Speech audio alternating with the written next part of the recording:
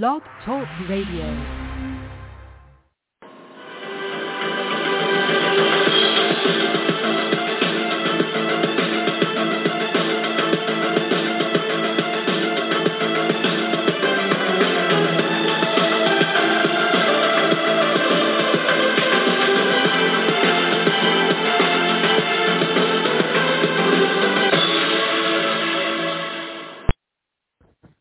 Good evening, everyone, and welcome to the 559th edition of the Feuerstein's Fire American Soccer Show. I'm your host, Daniel Feuerstein. I'll give you an American perspective of our clubs, leagues, players, national team, and other fabulous moments. Get your daily reading from me and other writers over at Red Bull News Network. But don't worry, this show will always be about the game in the United States, players that play at home and or abroad. Chat room is open. You can come on in and talk amongst yourselves, and if you have any questions for me, I'll try to answer to the best of my abilities as we move on. Now, just got in this afternoon the investigation that has been completed by Miss Sally Yates over the NWSL situation with the players who were sexually abused and, of course, ignored and everything. And, you know, when you read the information, it's pretty terrible what they went through.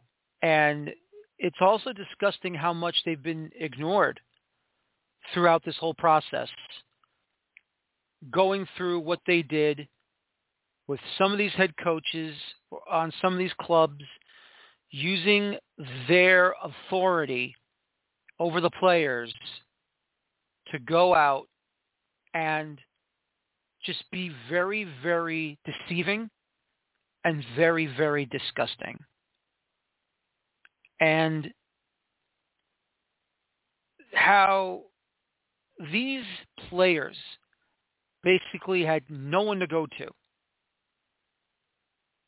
What we have seen in cases like this in regular business, there's a human resource department. There are laws. You can go and, go to someone of authority to inform them, hey, listen, this is going on. This type of egregious behavior has been absolutely disgusting. And there's no other way to say it. The amount of ignorance or the amount of denial until finally coming out the way it did, it just has to be said. This is hurtful.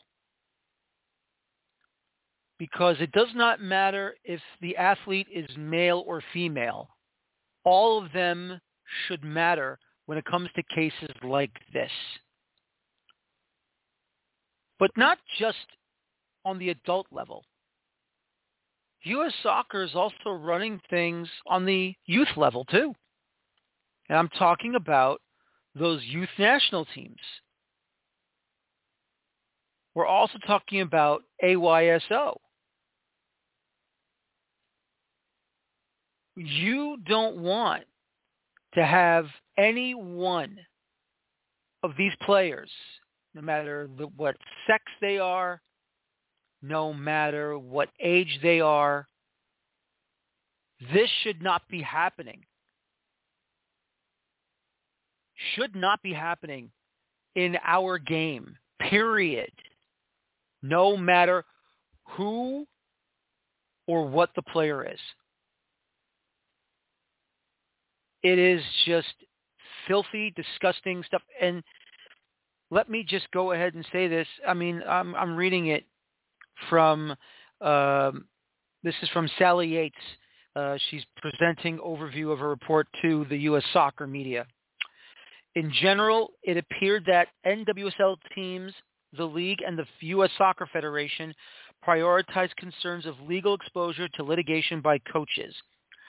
or the risk of drawing negative attention to prioritize these things before player safety.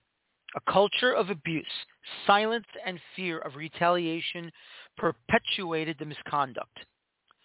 Players that felt safe in speaking up didn't know where they could go to begin with. Most teams didn't have HR departments. There was no one identified at U.S. Soccer or NWSL for such complaints. There wasn't even an anonymous reporting line until the league established one in 2021. We were troubled by a lot of conduct that we saw here, which is why we thought that it was important to lay it all out. Based on the evidence that we were able to find, who knew what, when, and what they did about it, and what they didn't do about it. But we also recognize that there's another investigation specifically commissioned by the NWSL. We think it's premature to get out in front of that other ongoing investigation, of course, ongoing in parentheses. And it's the league's decision. When you hear this, when you hear about this, how it was all done, and at the same time, you talk about basically, simple things. And maybe it's not so simple. Look, I understand it's tough to discuss going on. And yes, I know, I'm a man. I'm a male. I have no idea what a woman is going through. No, you're right. I don't know. But it makes me angry and it makes me mad that something like this was never, ever brought into the inclusion when the NWSL began and trying to restart professional women's soccer in this country after WUSA died.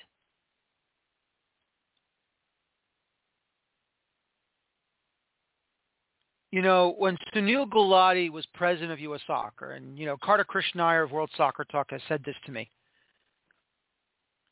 you may not have agreed with how he handled the whole World Cup qualification situation going to Russia, but when he was president of the federation, he showed care.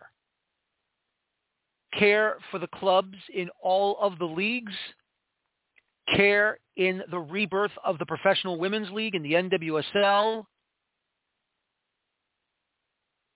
care in the game itself. And yes, he has to bear the brunt of the failure of 2018 cycle going to Russia. And even though Cindy Parlow-Cone is currently the president of the U.S. Soccer Federation, and she has made her own decree as well, trying to fix these things, fix this issue,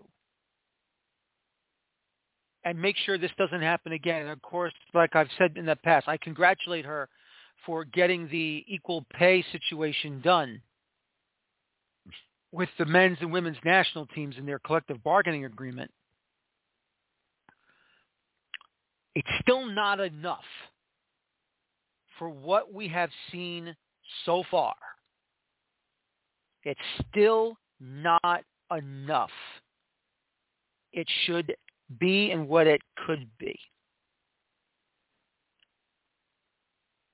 And the way things have gone so far,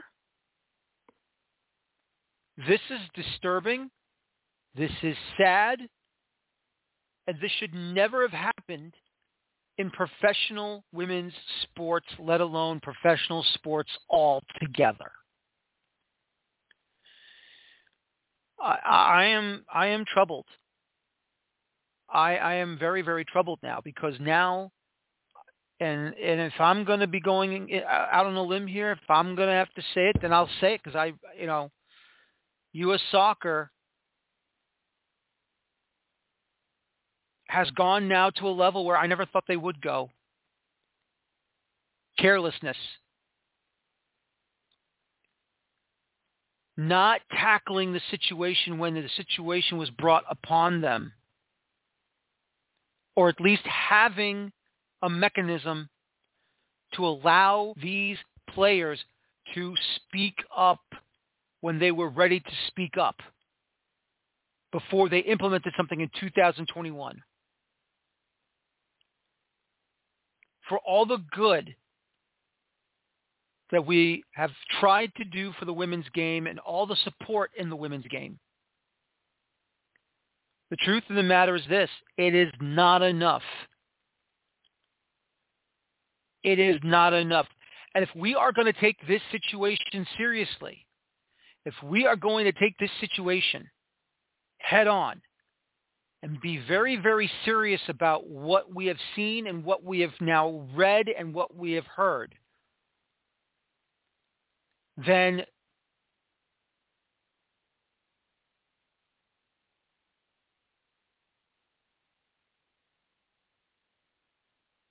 U.S. soccer down. It's time for new blood to run Soccer House in Chicago.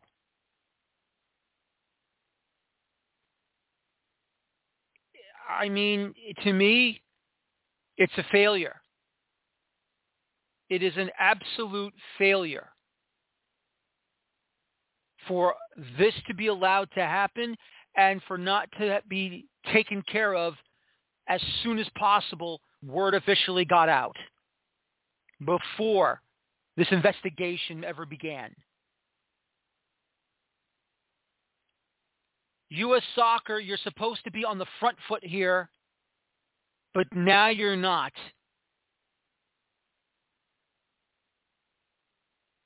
And even though it's been brought to light in recent days and months and a year or two,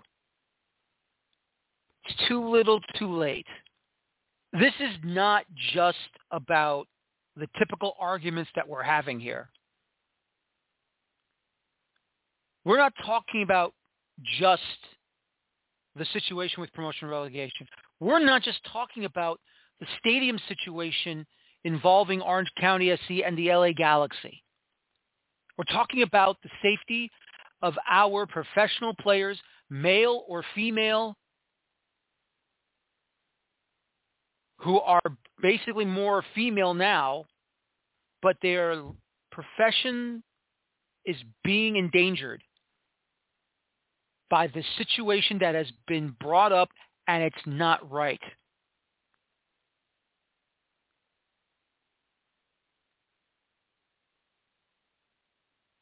It is not right. It is not fair. It is terrible. It is disgusting, and I am upset by this.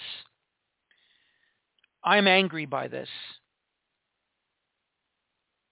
It's really been a horrible feeling in the pit of my stomach to hear and to read and to see what has happened.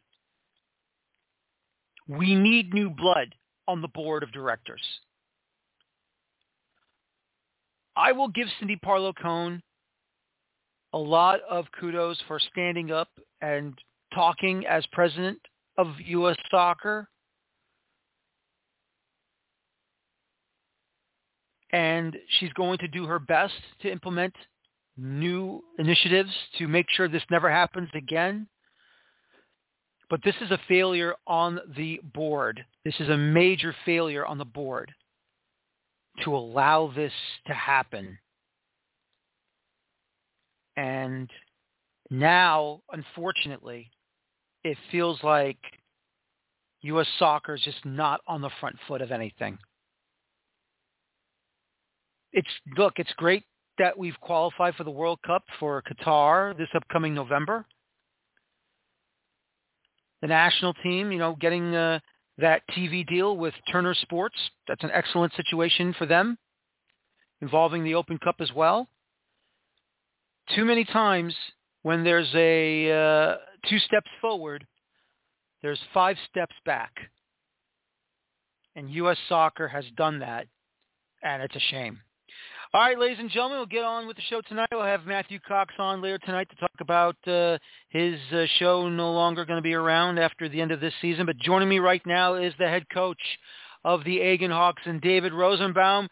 And unfortunately for Egan Hawks, eliminated in the opening qualification round of the 2023 U.S. Open Cup. But still, though, this to me is a historic club in the amateur levels of American soccer, and they deserve all the respect in the world in the Washington, D.C., Maryland area. David, good evening, and how are you? Evening, doing well. Thanks for having me. Oh, thank you for coming on. I appreciate it. I know we had a little bit of the hiccup a few weeks ago, but that's okay. Glad to have you back on to talk about the club. And David, I have to say that ever since I got started covering the U.S. Open Cup through the qualification rounds back in the late 90s, early 2000s, Egan Hawks were always one of the top clubs in the amateur leagues, always one of the top clubs that have always been feared against these amateur sides, not just locally but nationally during Open Cup play. Yeah, we like that label. We got a lot of guys that played, college and pro level, and when we come together, we got a special group, and the guys really look forward to getting up for Open Cup. We had a slight bummer of the weekend against Germantown City FC. They had a very athletic team and took advantage of their two chances, and unfortunately, we just weren't on the mark that night. We probably had 9 or 10 quality chances and just couldn't turn to the net. Yeah, that's a tough one to give up. But obviously, Egan will always qualify for the Open Cup, and hopefully for 2024, we'll hope to see you back in the qualification rounds. Or hopefully you'll be able to participate in the U.S. Adult Soccer Association tournament, and you can win the automatic bid if you can get there as quickly as possible. Yeah, we always qualify for the local amateur cup as well, so we'll be putting ourselves in that. And once next year rolls around, we got U.S. Open Cup qualifying coming again. We'll be sure to get in there when that comes around. Now, just out of curiosity, for some of us that are not aware of some of these clubs that are in the amateur leagues and in the amateur level, how did this club get started? All the way back when they were starting to create this club, and what is the history of this club moving on in championships in the Washington, D.C., Maryland area? So the club was actually started back in 1996. I was about 10 years old, so I could not tell you what the landscape of amateur soccer was back then. But from what I understand, it was started by a group of Cypriots and Greek guys that I want to say either worked at the World Bank or worked at some capacity, and were more or less weekend warriors that were, coming together on weekends to play some top quality soccer. I joined the team around 2010, and by then they'd already had an amateur championship, national championship to their name, and they were known as just a high-quality amateur team. And so I joined when they were competing in the WPL, and over time we've now transitioned to the American Premier League, which runs predominantly out of Tyson's. It's a great new league. Guys are all about the amateur level and are looking to grow that league. So the future is bright. We're not quite sure what will unfold, but for now we just got a high quality team that looks forward to getting together and playing high quality soccer. Oh, absolutely, and that's what we love to hear. So you, as being the head coach of Egan Hawks right now, what type of system do you like to implement? I mean, how do you like to play? More possession?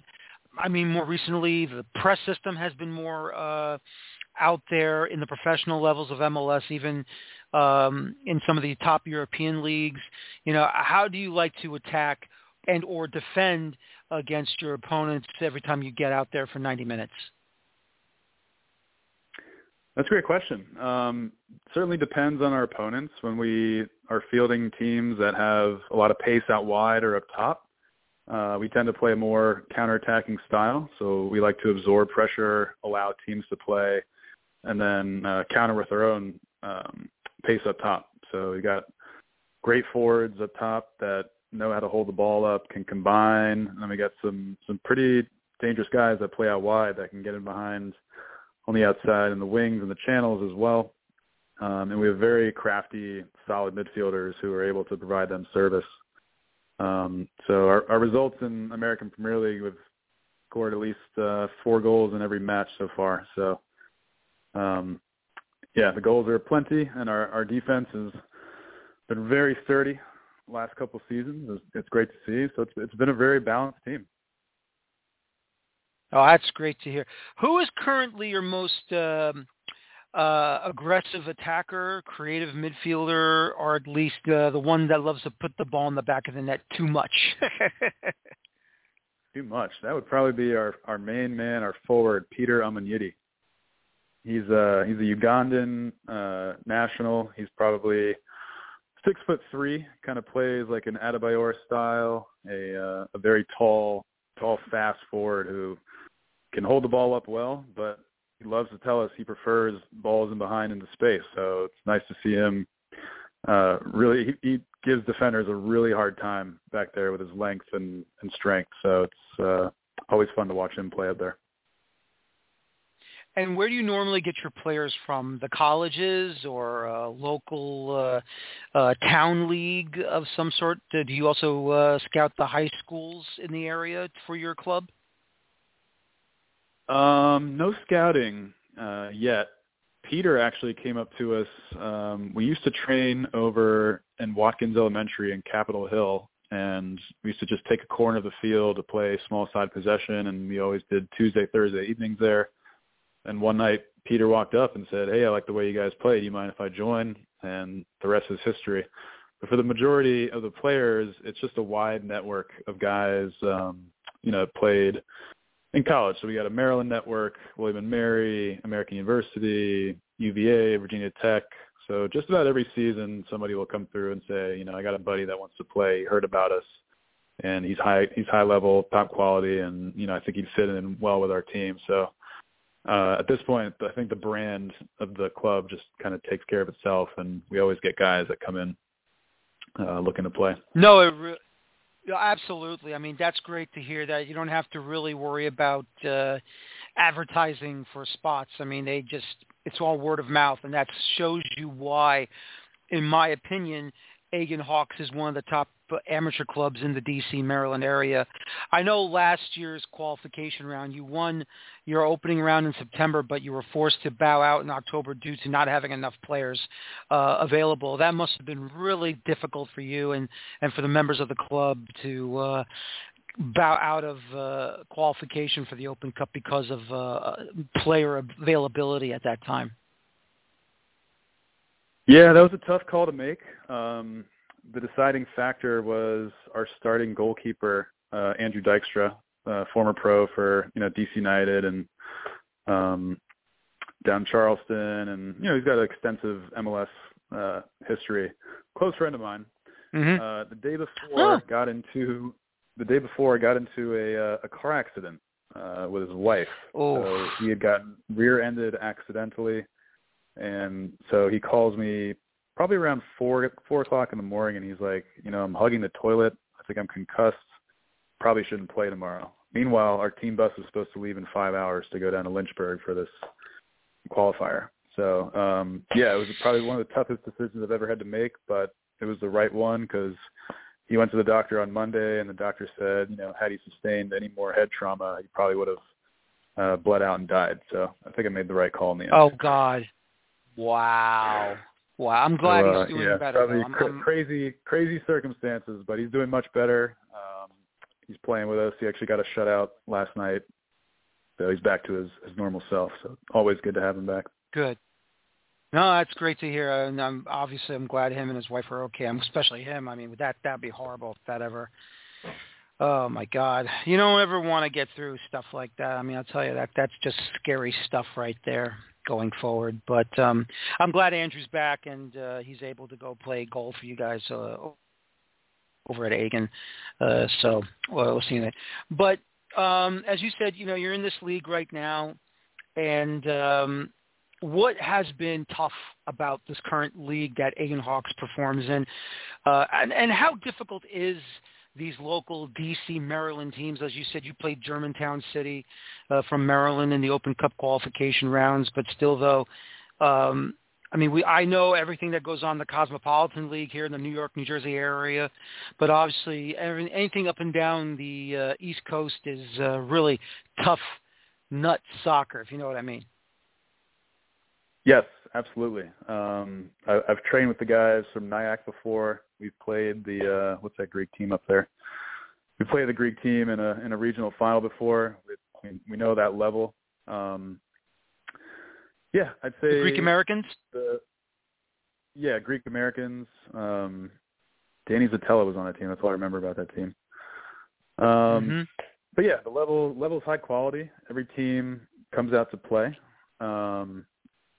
And yeah, I think for us, if we have our full team out, the top 11 guys, it's really tough to beat us. So the hardest thing about men's soccer, as most people know, is just making sure you're on top of the guys in terms of communication, scheduling, and just fielding, enough guys to get out there with, we got dads on the team, we got coaches, we got guys who travel for work. So you're constantly just juggling the roster and making sure you get the right 14 or 15 out for each match.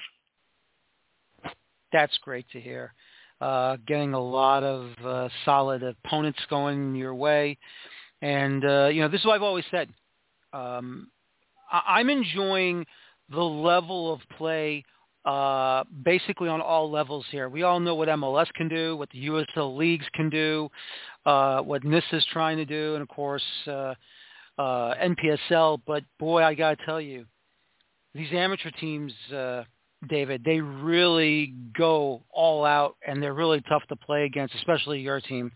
I'll always give Egan Hawks a lot of credit for playing a hard-nosed style. And, now that you're running the club, it sounds like it's continuing to be really strong out there. Yeah, that's the nice part about running the brand is guys know who they're coming to. They know that we're qualifying for Open Cup. They know that we expect to win every amateur league that we participate in, whether it's Washington Premier League or American Premier League. And that just kind of sets the tone for every Sunday. So I have the easiest job. I don't even have to motivate these guys. I just tell them when and where to show up and watch them play beautiful soccer every Sunday. Absolutely. And you know what? You got to keep on doing that stuff because got to find a way to get more wins and hopefully get a championship this season. We'll see what happens. But I guess my final question to you is this. I don't know if you've been able to watch the FX series, Welcome to Wrexham. Of course, Rob McElhaney and Ryan Reynolds has purchased Wrexham AFC over in England, Wales area. But when you watch their manager all the time during whatever matches that they're able to film, and he's all mic'd up, and it's basically everything that you think it is. Is that how your day is as well? Every 90 minutes? No, I'm not too much of a yeller or too hard on the guys. My biggest thing is as long as we start right, the game takes care of itself. So I might be tough on them. I might be more tough on them via text to say like, hey, you better get your A there 30 minutes beforehand so that we can start right. But yeah, not a huge yeller. Guys are good about character and making sure they come out prepared and not partying too hard the night before and making sure the girlfriends let them get out and play. It's just a whole laundry list of things to get them out there. If you don't follow the list, you're gonna get kicked out. No, I'm just kidding. But I know that your players will probably listen. No, never. Listen, David. Never. But I appreciate you coming on tonight. Thank you very much. Good luck the rest of the way for the Egan Hawks, and have a good season in the amateur league. And I'll talk to you again soon. Okay. Thanks so much for having me, Daniel. Thank you. David Rosenbaum, head coach of Egan Hawks, one of the top amateur clubs in the East Coast. especially in the Washington, D.C., Maryland area. And joining me right now, of course, going through a nasty bit of Hurricane Ian, but we're glad that him and his family are doing well. Of course, it is Matthew Cox from the Unused Substitute podcast joining me right now, talking about, of course, USL Championship, Tampa Bay Rowdies. Matt, good evening, and how is everything going so far with what's going on in Florida, especially with the hurricane relief effort? Good evening. Well, where I am, and I've lived in Florida all my life since, going back to the, I don't want to say how long, but I was a kid when Andrew came through in 92, and that was the most damage I've seen from a storm. And I was like an hour and a half away from that and got off lucky. And kind of the same thing happened this time. Where I am, I lost a couple fence panels and a bunch of tree branches, and it's fine. But if you go 2 hours south of me, it looks like a war zone. Some of the pictures coming out of Fort Myers and that area further south is just unbelievable to take a look at. And I just want to say, of course, on Feuerstein's Fire American Soccer Show, I'm hoping everyone in Florida that was affected by Hurricane Ian, please stay safe. And hopefully you'll get the relief that you need to rebuild and move on with your lives, and hopefully it will happen there. Well, I'm glad you and your family are doing well, Ian, of course, and your co-host and Stephen Cundiff, hopefully he's doing well, included. I can't believe it. You're finishing up. It's over. This is it. No more Unused Substitute podcast. Why? What's going on? I loved your show. So it's we've been doing this. This is 8 years now. We're gonna finish up at the end of this season. Whenever the Rowdies come to an end, they've clinched a playoff spot. So there'll be we'll go through October and hopefully into November, and we'll go on from there. But it's just life. Dan is engaged in moving to New York at the end of the month, so he's going to be out of the area. I've got changes in life that kind of prevent me from being available all the time with especially during the season. I get conveniently free outside of the season, but during the season it's getting to be a little difficult, and we didn't want to just keep changing things and calling it the same thing. We didn't really seem fair to what we had built up over the last 8 years, and the main reason we started this, Dan and I started this 8 years ago, was there was no local coverage. Like, the only time the local paper would write about the Rowdies were when they were complaining that there wasn't baseball at Al Lang Stadium still. And we're at a point now where there is lots of media coverage. There are other podcasts. There are other websites.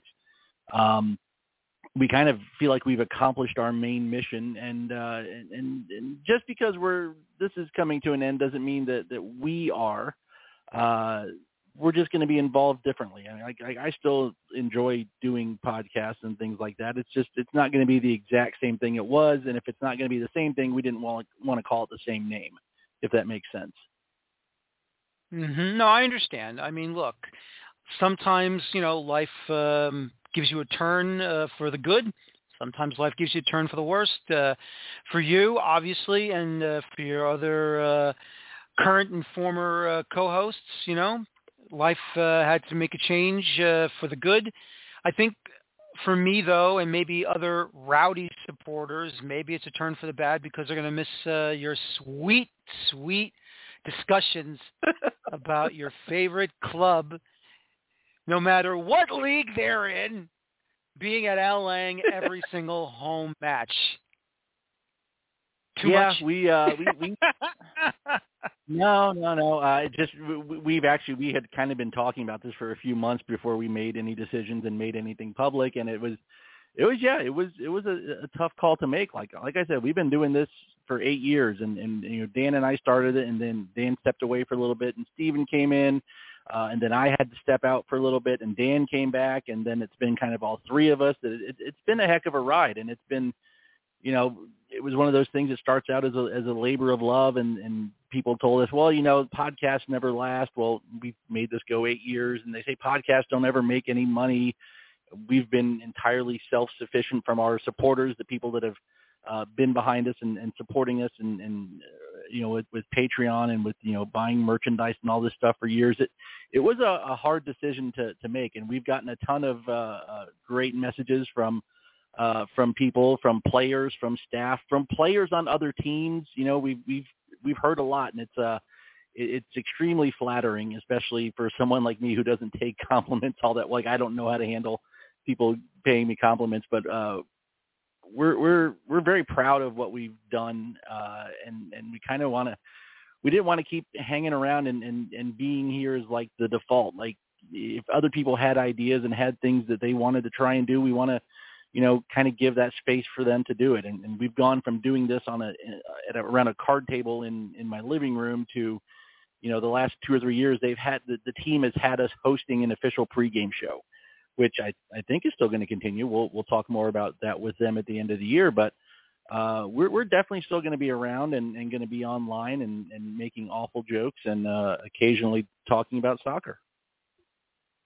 There you go. That's great to hear. At least you're still going to be connected with the club. And obviously I know you're still going to be connected with the club anyway, because, you're never going to leave the Rowdies at all, because that's got to be criminal if that ever happened. And, of course, I'd be the first one to lead the charge to free you from anything that would be negative toward you. Yeah. So don't worry about that, Matt.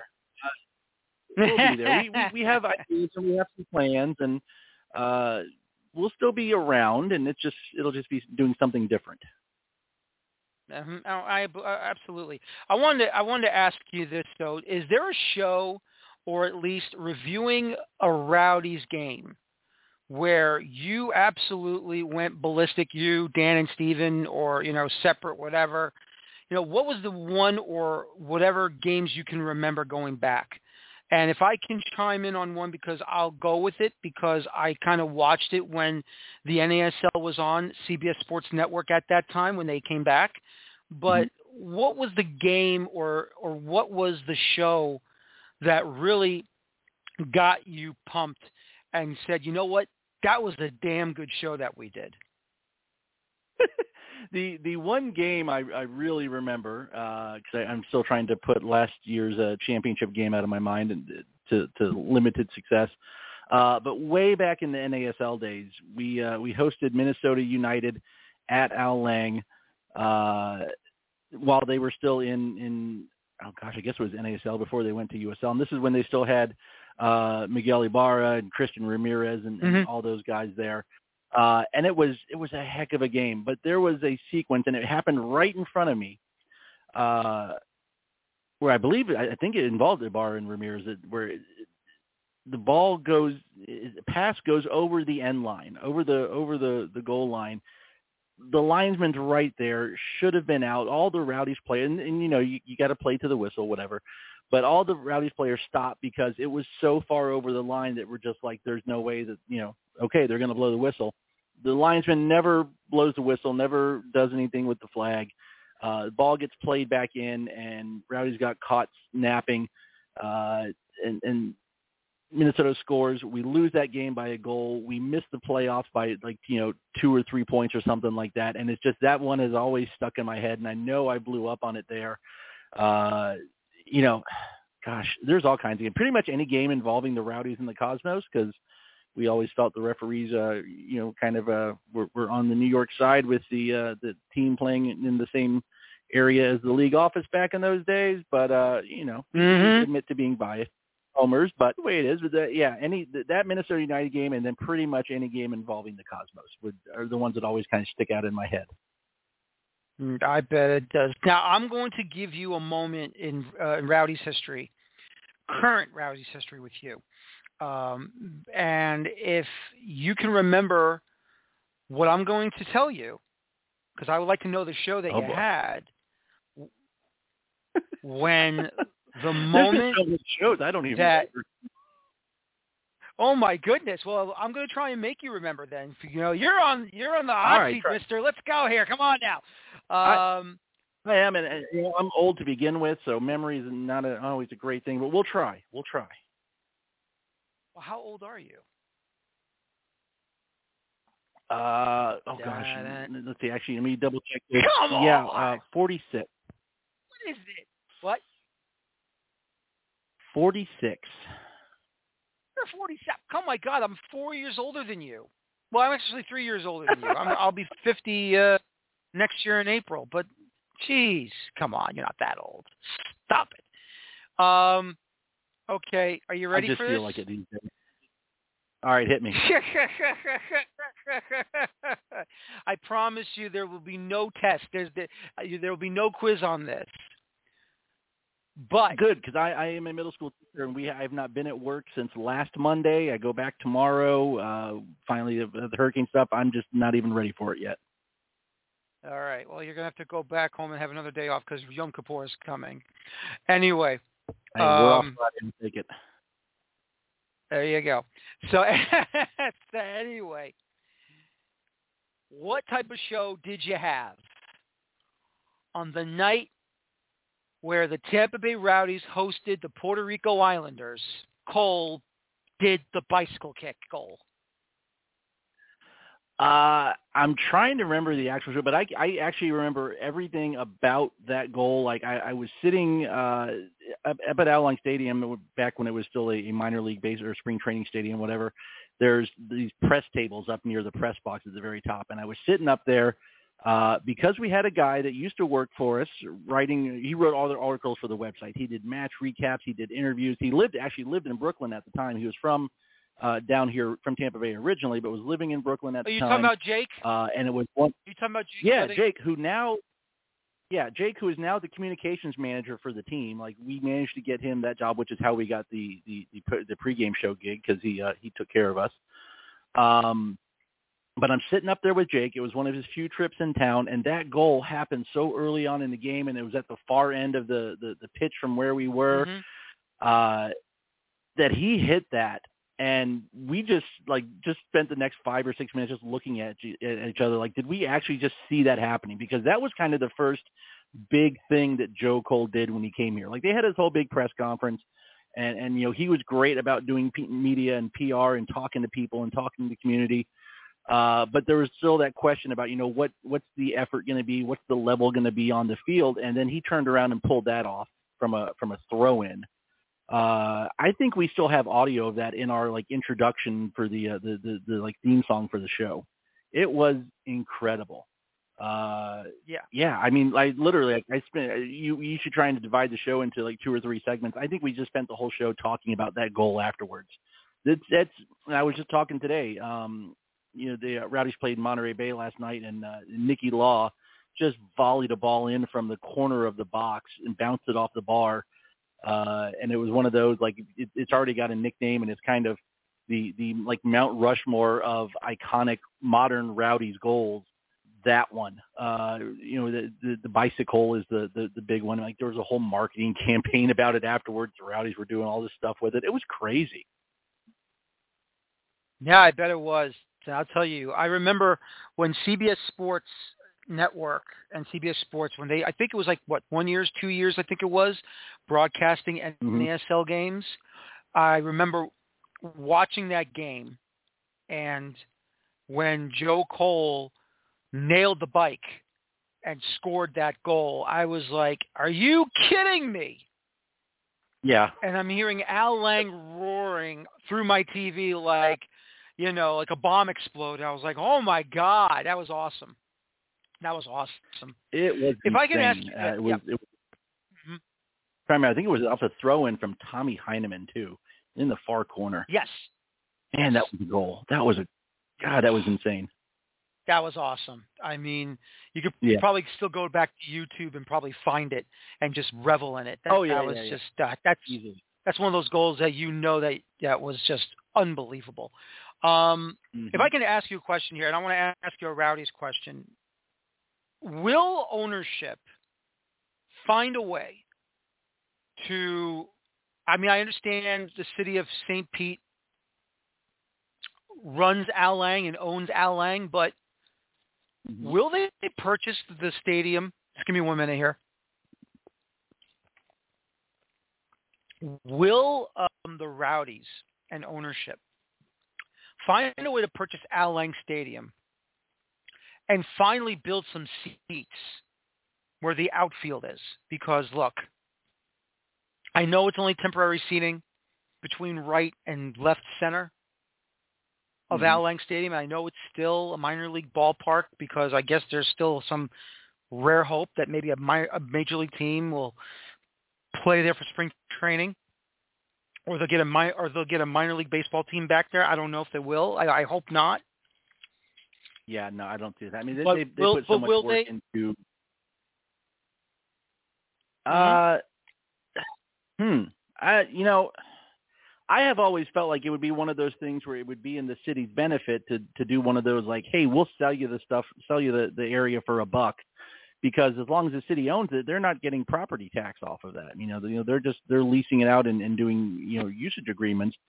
A lot of that's going to come down to whatever happens at Tropicana Field, because Rowdy's ownership is the Tampa Bay Rays. There's been talk about, when they redevelop that area, possibly building a stadium there, but a lot of us would love to stay at the Al Lang location. There would have to be some stuff done, because honestly, last week when this hurricane was coming right for us at first, it was the question was, are we even going to be able to go back there this year? Because it's right there on the water. The elevation is 0. We've seen that place flood during heavy rainstorms. There was some serious concern. Like, I would love for that to happen. I love the spot at Al Lang.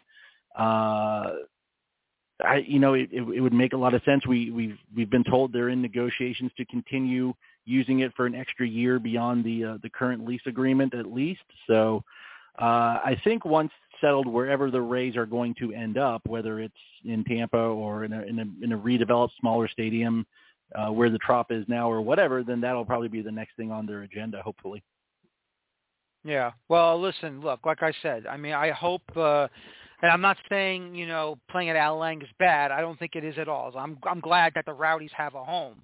Don't get me wrong about that. I just feel like, as much as St. Pete has been a great place to be for the Rowdies, and all the improvements that they've done to make the Rowdies feel at home and the using of the facility, I mean, sooner rather than later, something's got to give. I mean, are we going to be? Are you going to be there permanently, or will the situation in Tampa, like you said, if the Rays move to build a newer ballpark and make it smaller, and you can change Tropicana Field into a soccer stadium, by all means, you go for it, and just I would say reconfigure the thing, and whatever's good for the Rowdies is good for me. Yeah. That's, a permanent place, an actual, soccer-specific place, although Al Lang is pretty much as close as you can be now. They've redone the entire pitch and the extra facilities to where it could be. They are opening a new training facility in Tampa next year, actually at the site of where they had originally proposed to build the stadium way back when they first came back into existence, when the so-called modern era started. So they are going to have some facility there at least, but I would love to see something, on the Al Lang site. There's no better place for me to watch a sporting event ever. No, I agree with you. I wouldn't mind it there. I mean, look, if it works in Tampa, then fine. But if it's going to be in St. Pete, I have no issues whatsoever. I think it'll be and I agree with you. I think the location is great. What I didn't know was, before I let you go, has the racetrack that goes along Al Lang and the airport and within the downtown area over there. I had no idea that there was IndyCar racing going on over there as well. Yeah, and allegedly, supposedly sometime in the near future, maybe a Formula E race coming there too. One of the groups, actually the group that I probably hang out with the most, because they're down here in Sarasota where I am, is a group's called the Skyway Casuals. Their tailgate, they call it the Turn 5 tailgate, because it's literally right there in the middle of the parking lot where Turn 5 is during the race. So you can, even when it's not race season, you can see where it goes around there through the stadium. So it's a lot of fun. I have never actually had a chance to go up there during the race, but I've always wanted to. I know a lot of the team staff and players get to watch it from inside the stadium, and I've had people that have known people around the area that go watch it from apartment balconies and stuff, but it looks like a great time. It sounds like it. And by the way, everybody, next year, hopefully get back more USL Championship time, and we'll have on Matt Cox. He's agreed to help me out with Rowdy's information whenever I need it. So I'm really appreciative of that as well from you, Matt. And even though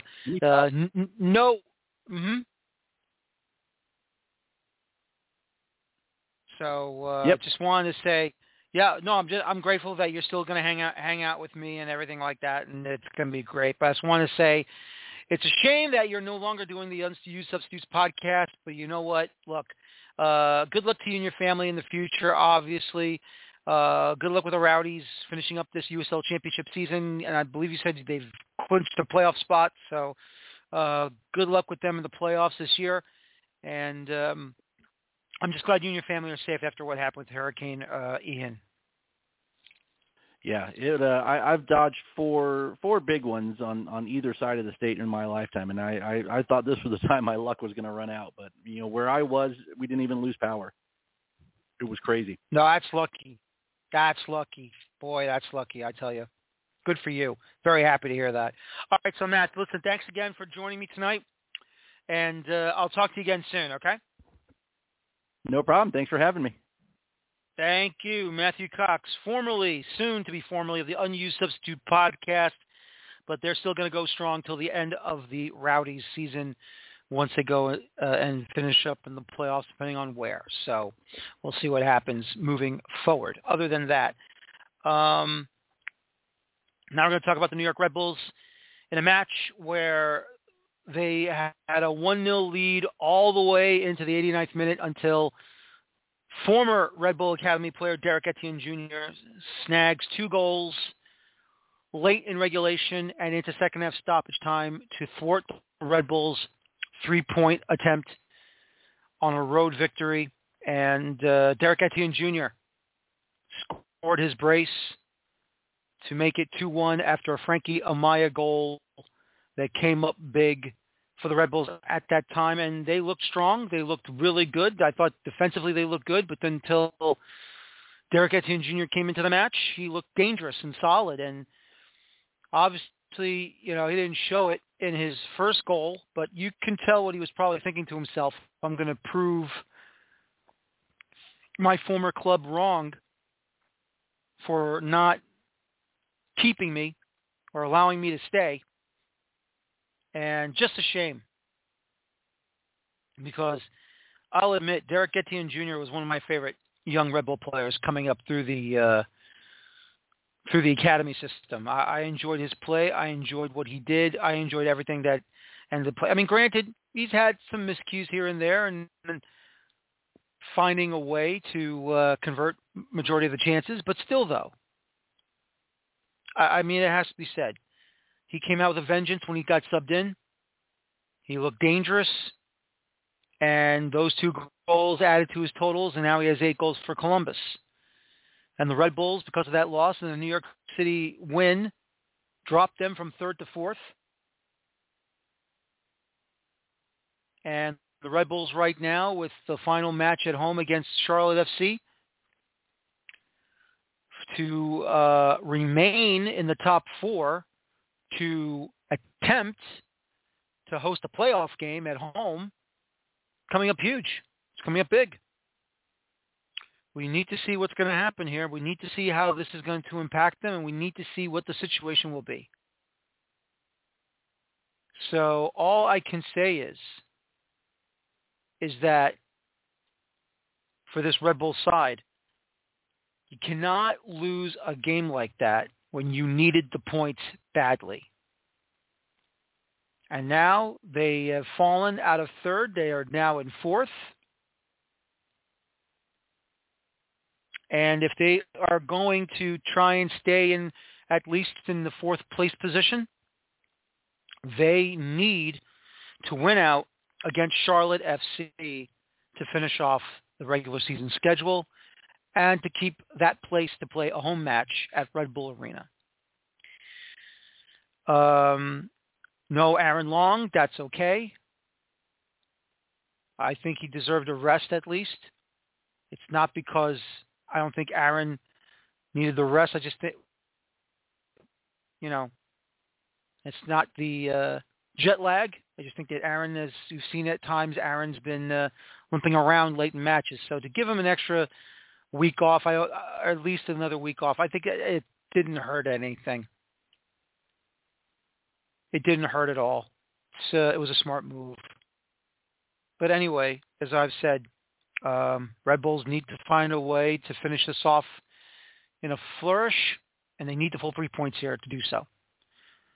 And we'll see what happens on Sunday afternoon at 2:30 on MSG Network during Decision Day in MLS.